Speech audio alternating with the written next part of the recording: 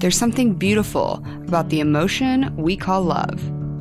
We're on a mission to find out more about how it affects every being. It all starts with perception. What if our perception of the world and its many inhabitants expanded? Every being has a different vantage point. When we truly get to know a soul, we find knowledge. Asking questions with an open mind is how we learn how to relate to one another. When we identify with someone beyond the surface level, we fear less and love more. We're all teachers. Every person on this planet has something impactful to share. This podcast is about expanding our vision and illuminating the threads that bind us together as a community. Simply put, this podcast is about lessons in love that we learn along the way and our journeys to find our true selves. Welcome to Unified Threads.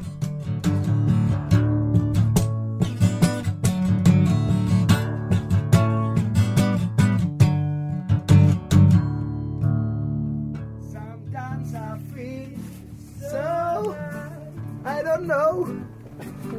Sometimes I feel into insanity. Yeah. Sometimes I feel so handsome. Bobby Marley, see something good to me. Yeah. This world go crazy. It's an emergency. Oh. Welcome to episode 07, Retrospect. In 2015, according to the International Office of Migration, more than 3,770 migrants were reported to have died trying to cross the Mediterranean. Most died on the crossing from North Africa to Italy, and they say that more than 800 died in the Aegean crossing from Turkey to Greece. No one knows for sure how many people have died because nobody knows how many boats are leaving. It's a conundrum. The statistics are scattered. UNHCR, the UN's official refugee agency, says that in 2015, they saw 856,000 plus people arrive by sea to Europe. Now, I question that number. How can they actually be keeping track of all these people? I spent quite a bit of time in Greece, and it seems like the registration systems were a bit of a mess. It was very convoluted. From one day to the next, the process would change. The registrations appear to have been done by hand. And from what I've heard from my other refugee friends, apparently when you reach a new country, you go through a new registration system. I don't understand if UNHCR is perhaps collecting all of the data from all of the different countries and that's how they're coming up with their number, or if they're only taking the data from the initial entry points to the European Union. Hopefully later on in this series, we'll be able to talk to a UNHCR rep. But in the meantime, let's just say about 900,000 people or so entered in 2015. This is at the end of March 2016. 150,000 have arrived by sea.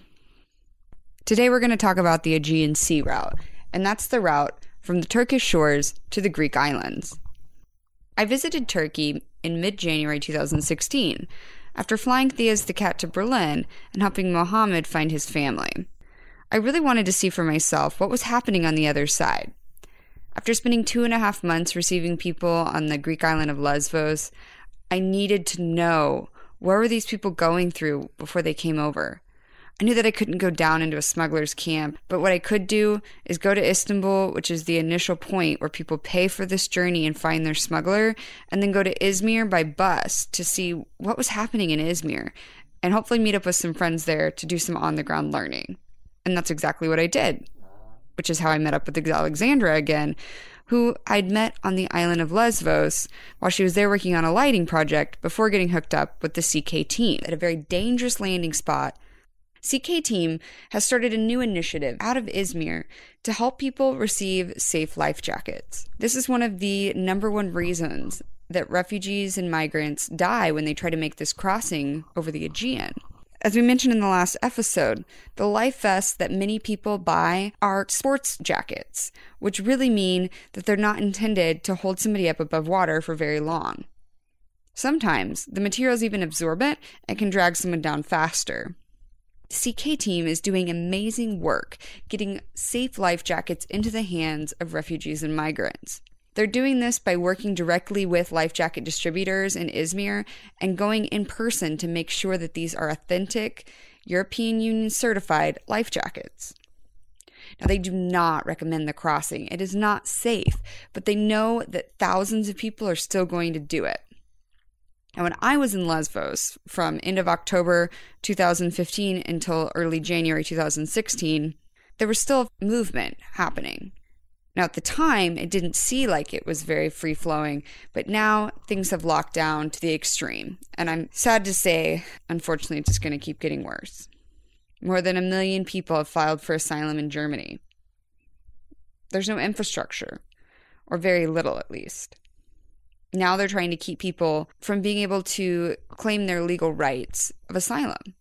A statistic you might find interesting is that 49% of people coming in are Syrian, but 26% are from Afghanistan, 16% are from Iraq, 3% are from Pakistan, 3% are from Iran, and 3% are from other countries such as Morocco, Egypt, and maybe even Libya. I also heard of some people coming from Nepal. Now, the reason that I bring up demographics is because most people think refugee and they think Syrians. And they do make up the largest number of the population. I personally, during the 2.5 months I spent in Greece, in Germany, and then even traveling to Turkey, interacted mostly with Afghans and then Iraqis. Afghans have actually had their asylum status rights taken completely away from them. It's strange because 2015 has been the bloodiest year to date since 2001. Why would they no longer be able to claim asylum? Back to Alexandra.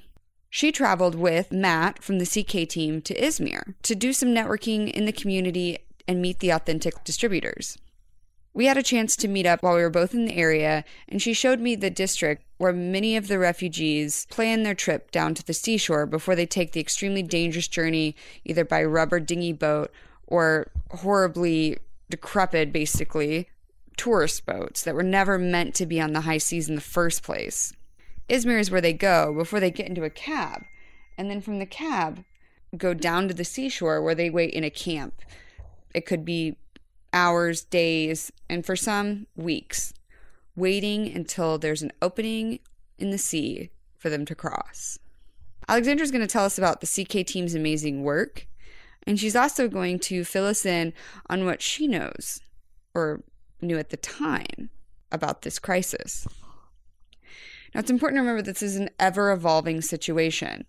What you're listening to today may not be accurate tomorrow, and what we knew back in January has completely changed as of today, which is March 27th, 2016. What we do know is this is one of the most monumental times in history. It's important that we stay engaged and that we understand the truth behind what's going on. Before we dive into Alexandra's thoughts, I want to share one more nugget to chew on. When I was in Istanbul, staying with a friend's family member, I was watching the news and saw a report my friend translated for me stating that Turkey was doing everything that they could to bring refugees back to the shore. They understood that the crossing was not safe and that people needed medical care. Since Turkey was paid the $3 billion by the European Union at the end of November 2015, they had brought back 1,000 refugees to the shores of Turkey. I just want to put that into perspective for you. When I saw this interview, it was mid-January.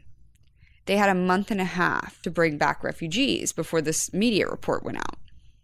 While I was on the island, on average, there'd be anywhere from 2,500 to 3,000 people arriving per day. The busiest day I was there was November 4th, and there was more than 7,000 people that landed on the island. Every rubber boat that lands has more than 50 people in it. Every tourist boat that lands, the larger ones at least, have at least 200. So I'm going to let you do the math. If Turkey's doing everything that they can to bring refugees back to the shore, or if they were mid-January. How does that possibly add up? Now, let's hear from Alexandra. And thank you for listening and being mindful and opening your heart to the idea that we all deserve a chance. Yeah, this will go crazy. It's an emergency. Yeah. We're in the hotel and we're in the lobby. It's a hotel that's down this street corner, so off the beaten path, but you know, it's still really close to the mosque. It's still really close to where they all line up and meet the smugglers. Well, not even meet. I think they get a phone call and they're told to get into a taxi. Actually, I don't know how it works because I also saw some guy at the restaurant we're sitting at give another guy $200 cash. US dollars? US dollars after getting into the taxi cab. Full of a Syrian family. So it's very confusing.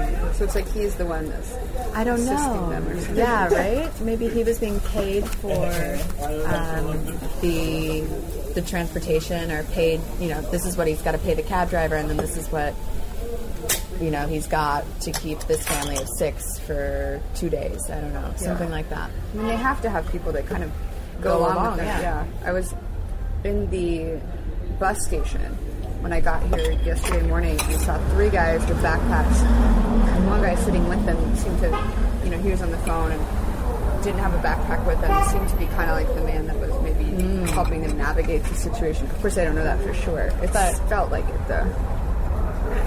So, during the day yesterday, before we went to the mosque and met the imam, we were trying to hand out the papers discreetly to the families that we saw on the street. We managed to get in touch with a young man, and we're sitting there and we're talking to him and handing him the piece of paper, and he is looking around everywhere for the fear of a smuggler or a cop. I'm not sure what he was afraid of, but there was definitely fear and worry, and he shouldn't be talking to these Westerners. And that's what happened last night when we went into the hotel lobby. We're spending about 10 minutes speaking with his family about their journey and what to expect and who to reach and all the things that we're not supposed to be talking to these people about because that's human trafficking, right? Mm-hmm. The father, who spoke English, we were speaking with him. Some three men go up to him and they say, "You need to go outside because we have Western faces. He can't speak to us inside the hotel lobby about what's going on." And, you know, I go outside with him and he's telling me, he's like, can you check my life jackets? Can you check my life jackets? And I was like, yeah, but I'm not allowed in your hotel. And he was like, you're right. Maybe I'll bring the life jacket out to you. But in the end, we just ran out of time. He was telling me, and I just remember him saying, he goes, you know, you told me that the life jackets are supposed to be one solid brick, and so I bought 2, and I spent 100 lira on this life jacket for my son.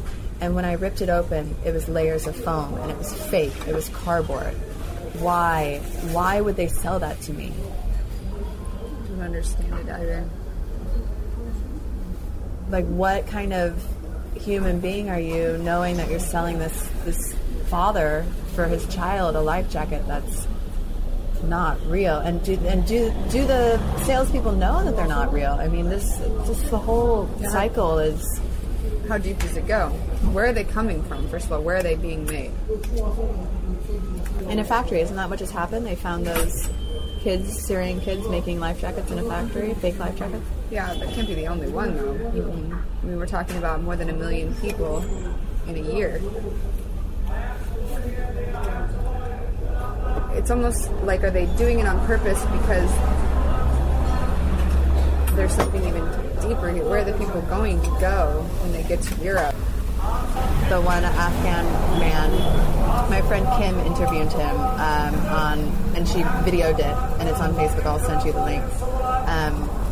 Who his boat pilot jumped out of the boat, and then he started steering the boat and driving it, and then the Turkish Coast Guard came over and started to try and drown the boat.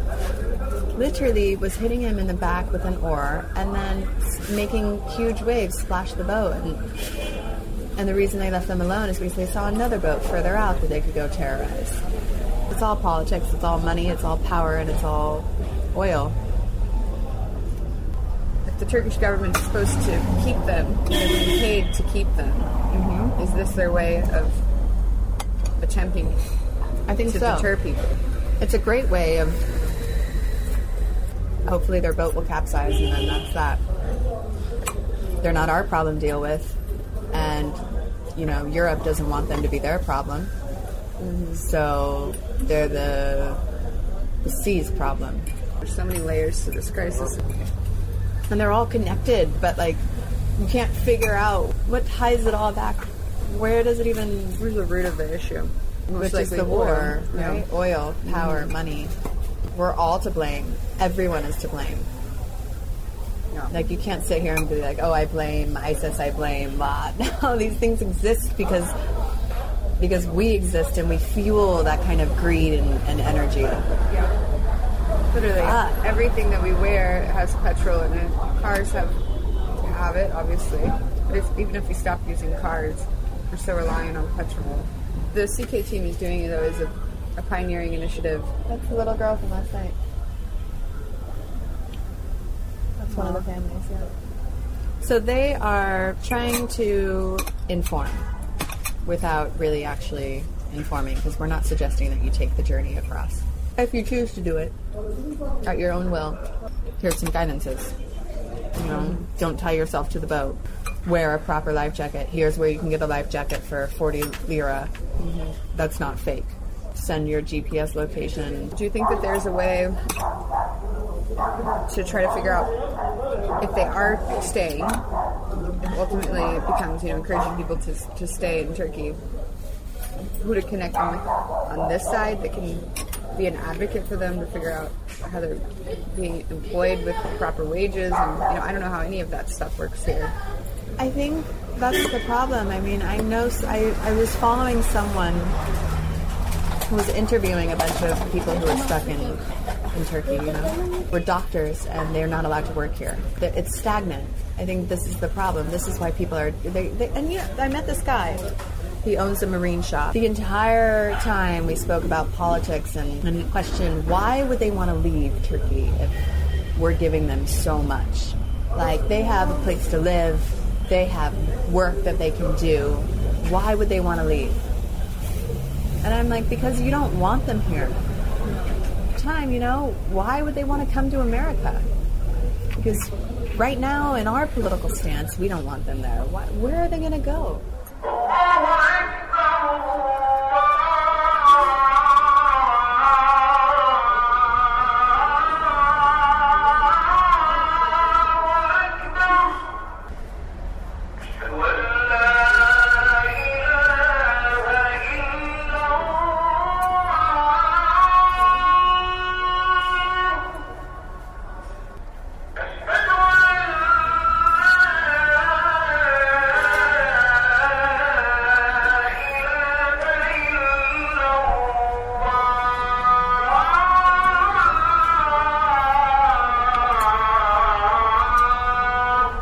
History is repeating itself.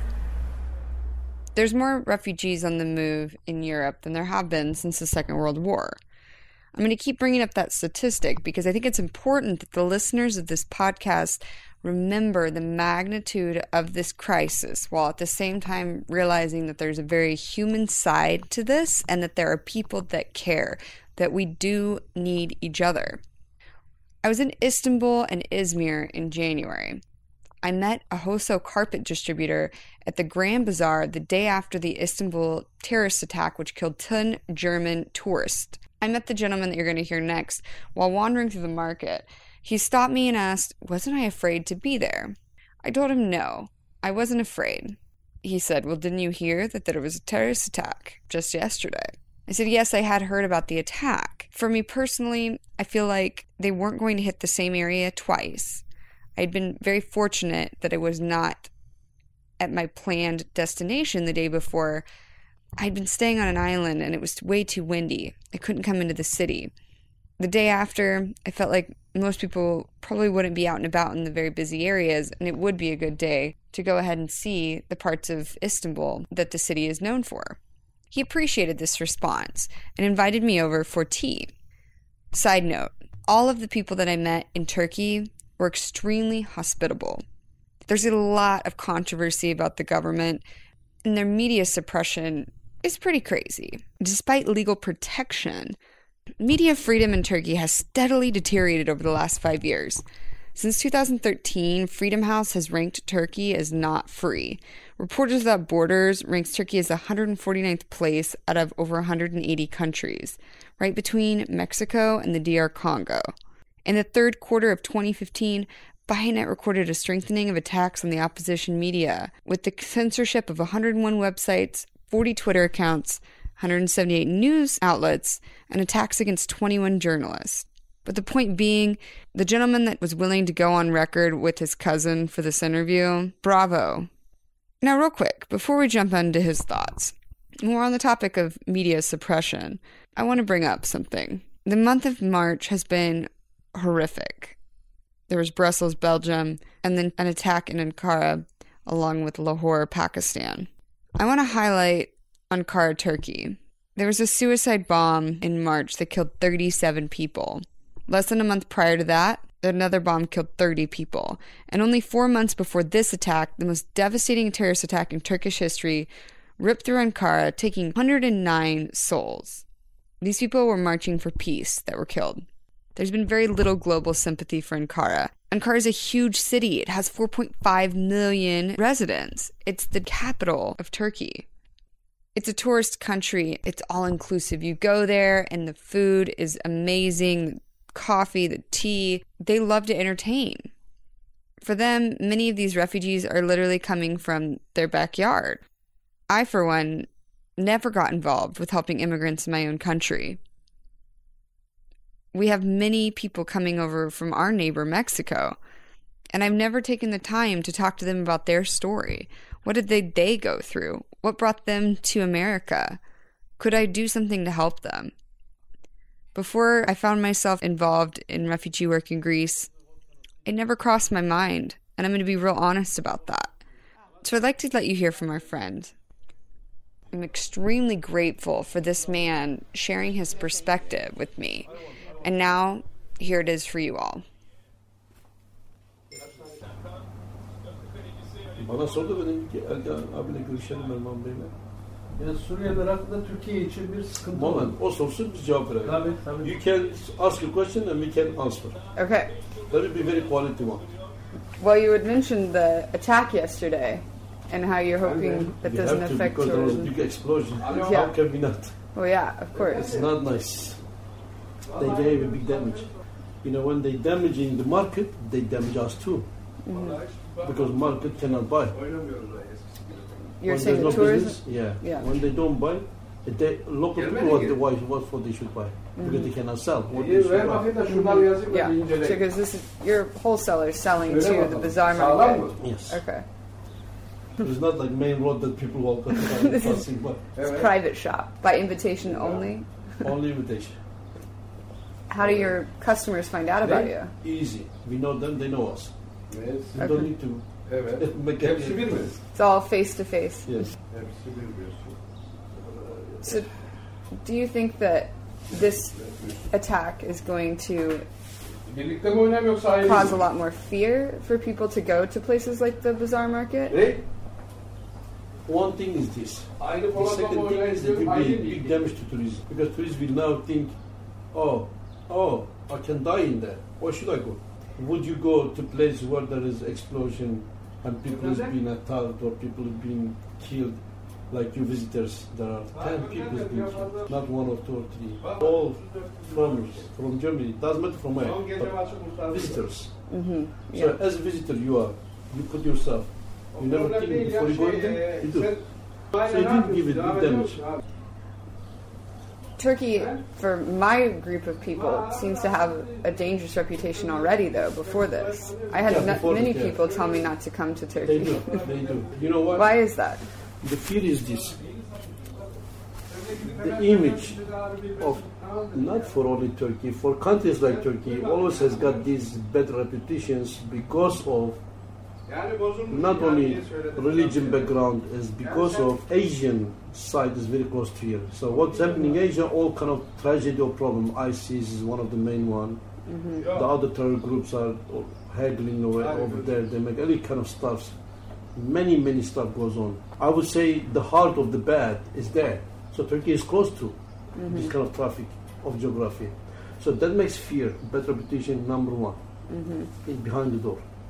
But in front of the door, people are always impressed and very touched with the great hospitality of Turks or Asian blood. Is always like Mediterranean mentality is always impressive to come to have a sharing orientation of different cultures. That's why travel in abroad exists. We go to see and oriented to different cultures. That's why travel is based on this mentality. But what is wrong with the people is, not only Turkey I'm talking, the world is, today, capitalism leading in the wrong version. We don't share anymore. Capitalism, it was making, becoming kind of materialism in the end of the road. What happened is that this share today under the control of the governments everywhere around the world, and they control the rules, and the rules control the share, and share become under the attack of this press. It's not, I mean, your question was about tourism, so that visiting in here, it's great. People will never have a problem, but the problem is when this kind of unfortunate things happens, it happens. It can happen anywhere, actually. Yeah, it happened in France. It did. Yeah, It did. So nowhere is safe, but safety is this. Do the people know, the one who attacks or the one under the attack, do they know killing is not the solution? Do they know the appreciation of peace? Do they know the sharing and welcoming, the share of hospitality and great loving one another rather than just to be disappeared, being killed or killing one another or helping even whatever. This negative devil is happy with the ones who kills. But what about the angel? That's a big question. We should not forget about the angel side. Well, you brought up geographically where Turkey is and how it's a door in a lot of ways to these other countries. And yes. Syria, Syria just next door. Yeah, exactly. That's the tragedy of the whole human beings are. And I would like to say something for Syrians, also tragedy in abroad. Turkey was making a great sense about refugees or the people who come from Syria. They were under the welcoming of hospitality and stuff, and refugees camping and stuff. And we suffered a lot. But do the world knows this suffer, what does it mean? I don't think so. I agree. Because now Syrians under the, not only homeless, having no home, not only under the attack of this stupid, whatever the people they call themselves as the presidents of wherever, because no power has got the right to let his ruled ones to be under the unknown world, killed or somewhere. Especially some refugees are under the water, their babies come to the seaside. Yeah. If that was his baby, what he would think. So what kind of presidency of Iraq or Syria or wherever it is, wherever, can have to say I'm powerful or I'll do the right thing. No, big no. The winter is very bad as well. So also not only under the press, also people are having hard time with the weather. Yeah. You mentioned that many are coming in and there's a hardship there. I would imagine, from what I've read, you've got millions more people here than what you had prior to this outbreak. I mean, from Syria. From Syria, from Afghanistan, from Iraq, lots of different countries. Çok kişi geldi Suriye'den, Afganistan'dan, oradan buradan. The question is simply, where are they staying? Are you able to help take care of them? Nasıl onlara yardımcı oluyorsunuz bu kamplardan mı? Nasıl yani? Buradaki en büyük bizim görebildiğimiz Türkiye Cumhuriyeti Devleti muazzam Türk vatandaşına yapmadığı bir yardım yapıyor. What we see, I'm trying to translate, what we see from the Turkish Republic of government and everything, that they do good as much as what they do good for their people, even better to them. Take care of it. Yani Suriye'den gelen insanları Türk devleti olarak bu mülteci people from Syria, whoever comes in here, they are not hungry in here. Aç bırakmıyor. At least they are fed by government. Aç bırakmıyor. Ama bu dünya için bir sorun. Türkiye'yi It is not the only question of the Turkey. It is the question of the world. Ve her gün aşağı yukarı günde 20 kişi, 50 kişi, Almost every day, almost 20 bazen people, 100 kişi, ortalamada even 100 people in our ortalamada günde 50 kişi ölüyor. estimation, 50 kişi they die. Suriye mülteciler On the way to suffer to go to on the boat to European Avrupa'ya or- gitmek için. Yeah, European countries Avrupa also. için. Ama bu dram var ama bu gerçek. This is bir dramatic, and they die on the water in Yani the günlük sea. ortalama 50 kişi ölüyor. Bazen basına yansıyor, bazen Sometimes yansıyor. it is objected to the media, or sometimes it doesn't. What I am wondering is why do they want to leave Turkey? Do you have any insight? Türkiye'den niye gidiyorlar Avrupa'ya? Daha iyi imkanlar için gidiyorlar. Başka? He? Başka? Evet, aynen. Türkiye'de daha iyi imkanlar bulabileceklerine inandıkları için Avrupa'ya gidiyorlar. First, they believe better condition than the Turkish land, better future they wish to, better future they are looking for. Bir de yani orada şey olarak Orta Doğu coğrafyasından kaçmak için. And Daha they rahat want to ediyor. stay away far from geography of Yeah, Orta that's Doğu where they come from. coğrafyasından. because Turkey is still close to this kind of fire. Başka? Yok, değil mi? Yok, bir de var canım. It- Bir de şu var yani bu siyasi oyun. That's Yeah. also game of politics. That's also how I believe too. Yani That's the game. senaryoyu Amerika yazıyor. The star Senaryoyu Amerika yazıyor. the star is America is writing about this movie. Oyuncular da oynuyor. Olan And insanlar the oluyor. players, they are on the way, and what happens is to people. Şimdi sen diyorsun Amerika mı suçlu? Ben Amerika suçlu demiyorum. Yani o zaman oyun yazan. Amerikan siyasetinde bu var. Adam yazıyor. Adam 30 yıl projeyi yazıyor. Senaryoyu. Oh, what he means Adım that, adım uyguluyor bunu. I see. Aynen söyle. O zaman diyorsun ki Amerikan oyunu. Amerikan oyunu diyorsun. Abi Amerika nedir? Grandfather, baba. Okay. O ne derse olur. Senaryoyu yazmış, oyun diye oynayacağız. Bütün dünya diyor ki böyle oynayacağız. Ama bu refüjciler... Bu bir siyaset, aynen Suriyeler- öyle. He thinks that Efendim? the Godfather is America, İyiyim paşam, geldin and the mi? movie, which is Oh, what's okay. happening, and that's what happens to the innocent people. So I got, my impression was I would not agree with this. I'm also like him from Evet here. abi, bizim o I halimiz would not var agree ya. with this because I don't Yeah. think America wishes to have civilian people to be under these difficulties and all kind of bad and wrong and suffer and with their life, of course. I don't think so. I don't want to believe even any government wishes to see such as civilians. Hayır, ben It doesn't make any sense to me. It doesn't make any sense to me because which country would wish to have another country civilian to have under this, and then they come to the door and then we don't want. No government wishes to see this. The reality is different. Reality is what is happening today. Yes, there are families, as he mentioned, also 50 or 20 between. Amount is not important, but there was a media in the world as well. The babies are suffering so much and they are under these difficulties they pay with their life. My personal view, babies are angels. Angels are deserving better than we deserve to be alive and talk about them. They are angels and angels doesn't deserve to die. We do deserve to die better than angels are. Angels, they need to be alive. Babies are babies. And I don't want to cry now, but babies are babies. Babies, they shouldn't die.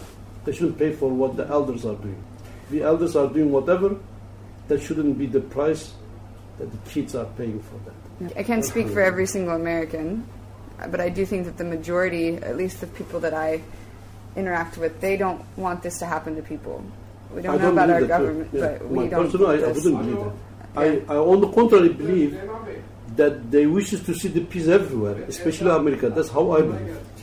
Because in their conversation, in their talk, I can see, I don't think in Obama's or other presidency, or they talk, oh, we should make a war everywhere, or we should let them to have war. No, I think they are trying to make the peace everywhere. But who listens, grandfather, as my friend says, grandfather, yes, he is powerful, true.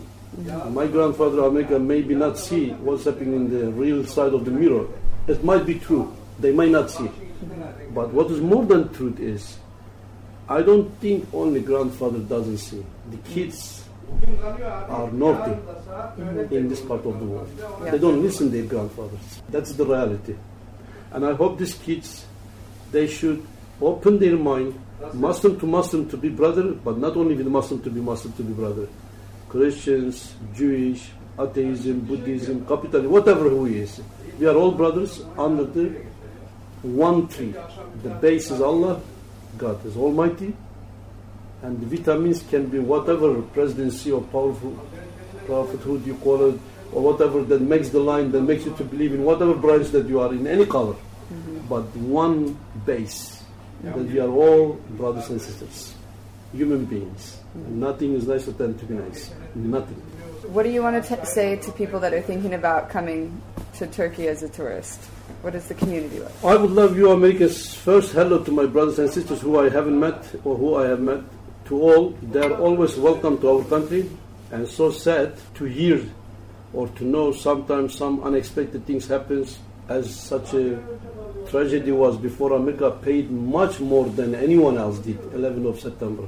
So people might forget, but I don't, as even Turkish in here, I don't forget. So I wish them condolence, but one thing that I should tell to my brothers and sisters in America as Americans, terror should not smile. Terror is a devil. Don't let the terror to smile. Come, more than come. Whoever you are, as the Whirling Dervish says. No matter whatever happens, come. We need each other more to tide each other, more to tolerate, more to love one another, more to come close, so that terror can cry, not laughing at us. Because terror doesn't want you and I to be friends. Terror wants to see you and I separated, discriminated, and don't like one another, and make us enemies. So now, I have a question for my brothers and sisters in America. Do you want terror to be in the power? Or do you want lovers like you and I, like as we are smiling at each other, to love one another? We should come and hug you away and make them to cry, not us cry. In summary, terrorists win when we let the fear they create control how we interact with one another. How can I sit here and judge the Turks, saying that they're not doing enough for the refugees in their country?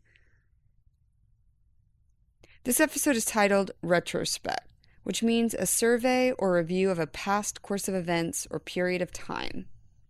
Speaking of past events, in November 2015, a boat crashed in front of my eyes, the screams of which I'll never be able to get out of my memory. We can say that it isn't our problem. It's so far away. It's Europe's issue to deal with. It's the Middle East's issue to deal with. It's the Gulf countries' issues to deal with.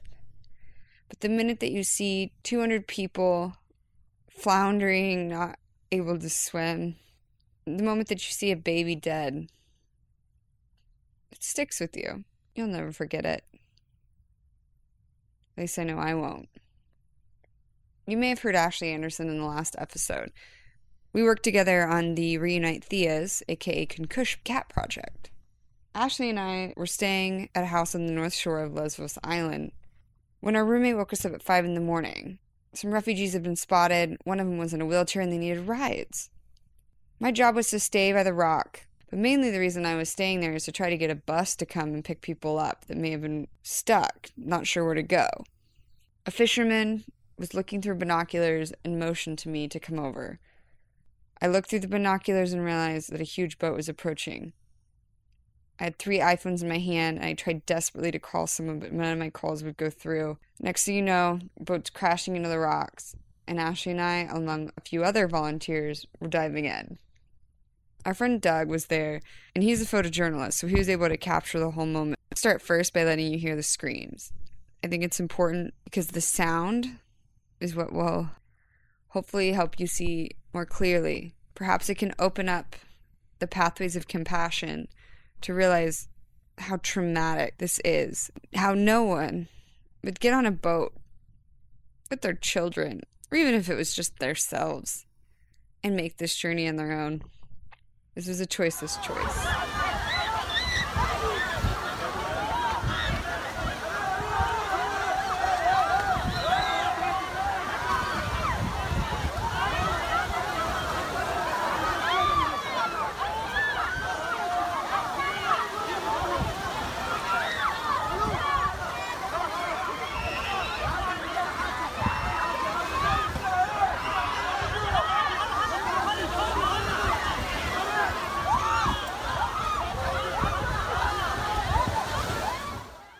started getting in the water, our focus was now these people coming, you know, and literally passing off babies and children and women swimming with their kids. And it was... Well, they couldn't swim. They weren't swimming. I don't remember a single person swimming. Yeah, okay, that's probably the... Yeah, I was just grabbing life vest people that were completely limp in the water. I kept thinking, like, oh my gosh, someone's going to slide away. We're not going to see them, like, floating away, you know? These are not good life vests. They're just...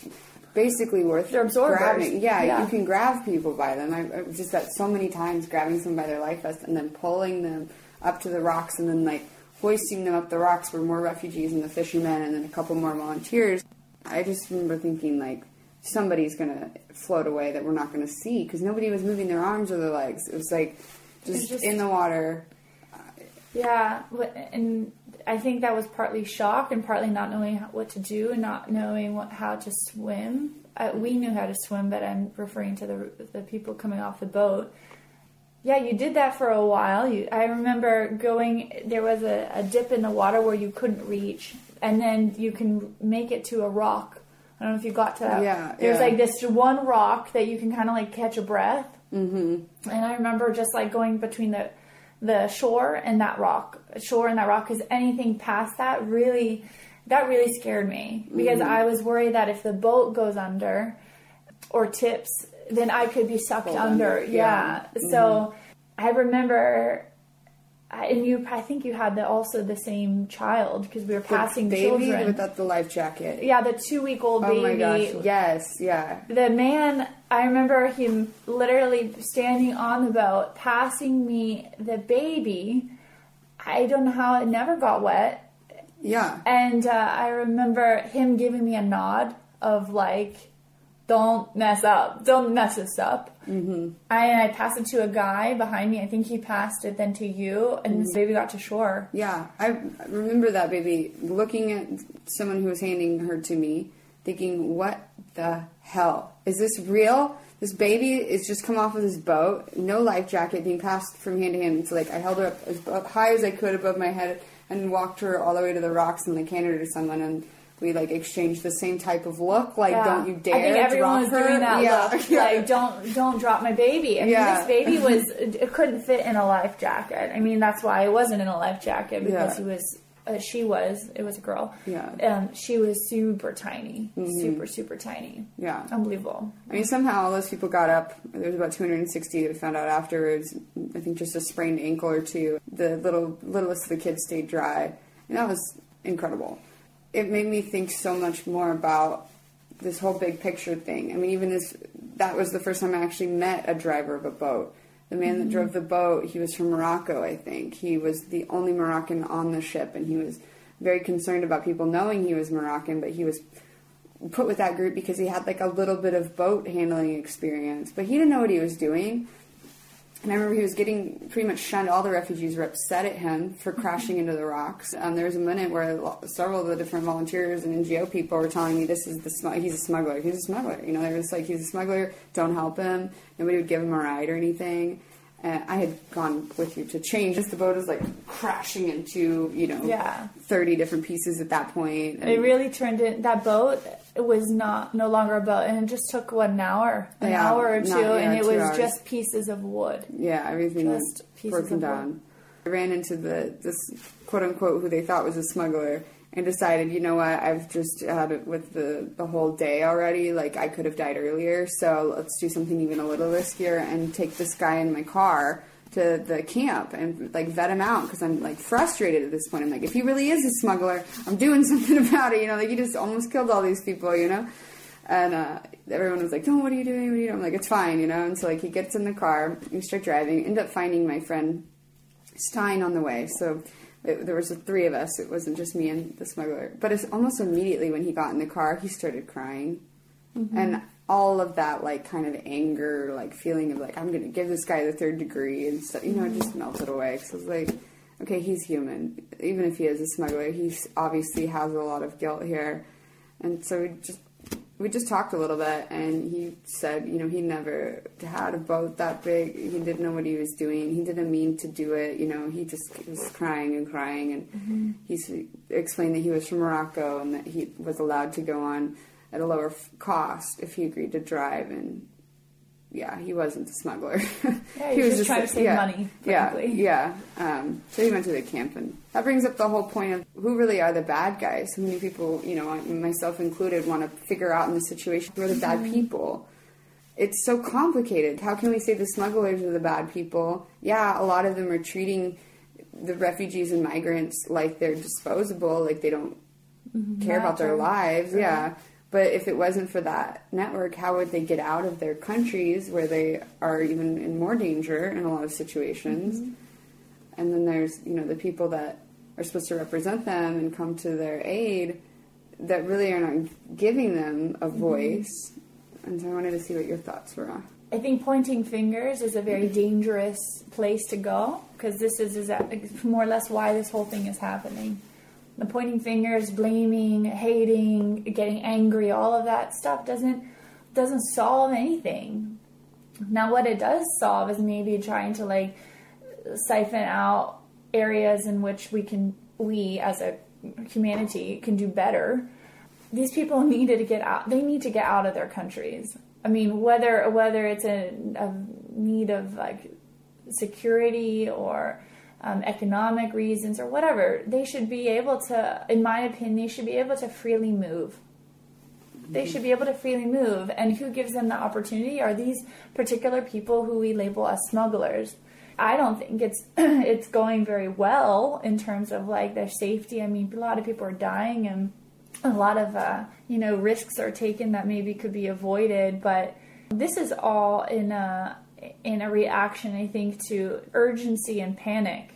This is why people are leaving in the first place. That's it for this episode. Stay tuned. We still have 2 more episodes left for Season 1 of Unified Threads. We have more perspectives to share, and we'll have some discernment coming up for what to share that's helpful for the bigger picture and what's fear-mongering. The next episode's going to be all about the island of Lesbos and about the situation at the Greek-Macedonia border. This episode was sponsored by Tanya at Goldenmore Cash. Visit www.goldenmorecash.com. They're always looking for quality jewelry. They'll beat any cash offer you can get from a competitor, and they'll pay you on the spot. Make sure to contact them on their website to request a shipping label, then send in your jewelry and receive cash straight to your account. I'd also like to thank our production sponsor, Tim Strange, Cheryl Colton, Renee McKenzie, Christy Counts, Dawn Sherry, Honey, aka the world's perfect poodle, and Loyal Class 9. A special shout out to Lifeguard Halals. They provided these tunes for tonight from a plastic hut along the seashore in the middle of the night during a night shift. That's where these were recorded. And then Corey Coates, our producer from Podfly Productions. Until next time, namaste. Mama, take these guns from me,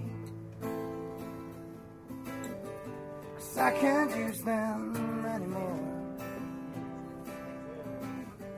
It's getting dark to see. Feels like I'm knocking on heaven's door. Okay, so you ready? Knock, knock, knocking on heaven's door. Let me think about your next song, man. Yeah. Knock, knock, knocking on heaven's door.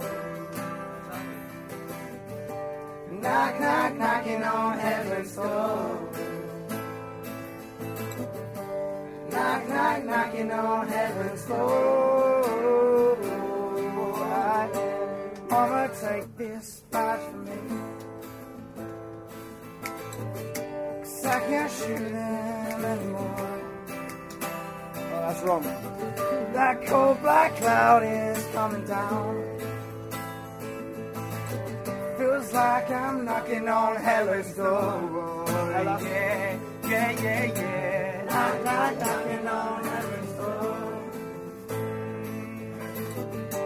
Knock, knock, knocking on heaven's door. Sing, Vivi, fuck's sake. Come on. Knock, knock, knocking on Evie's door. Come on. Knock, knock, knocking on heaven's door.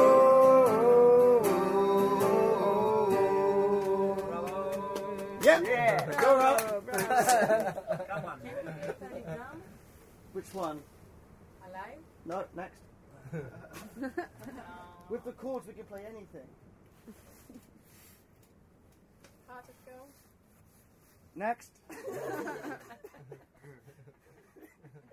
Dude, you and me should go and dig around the country like mediocre musicians and take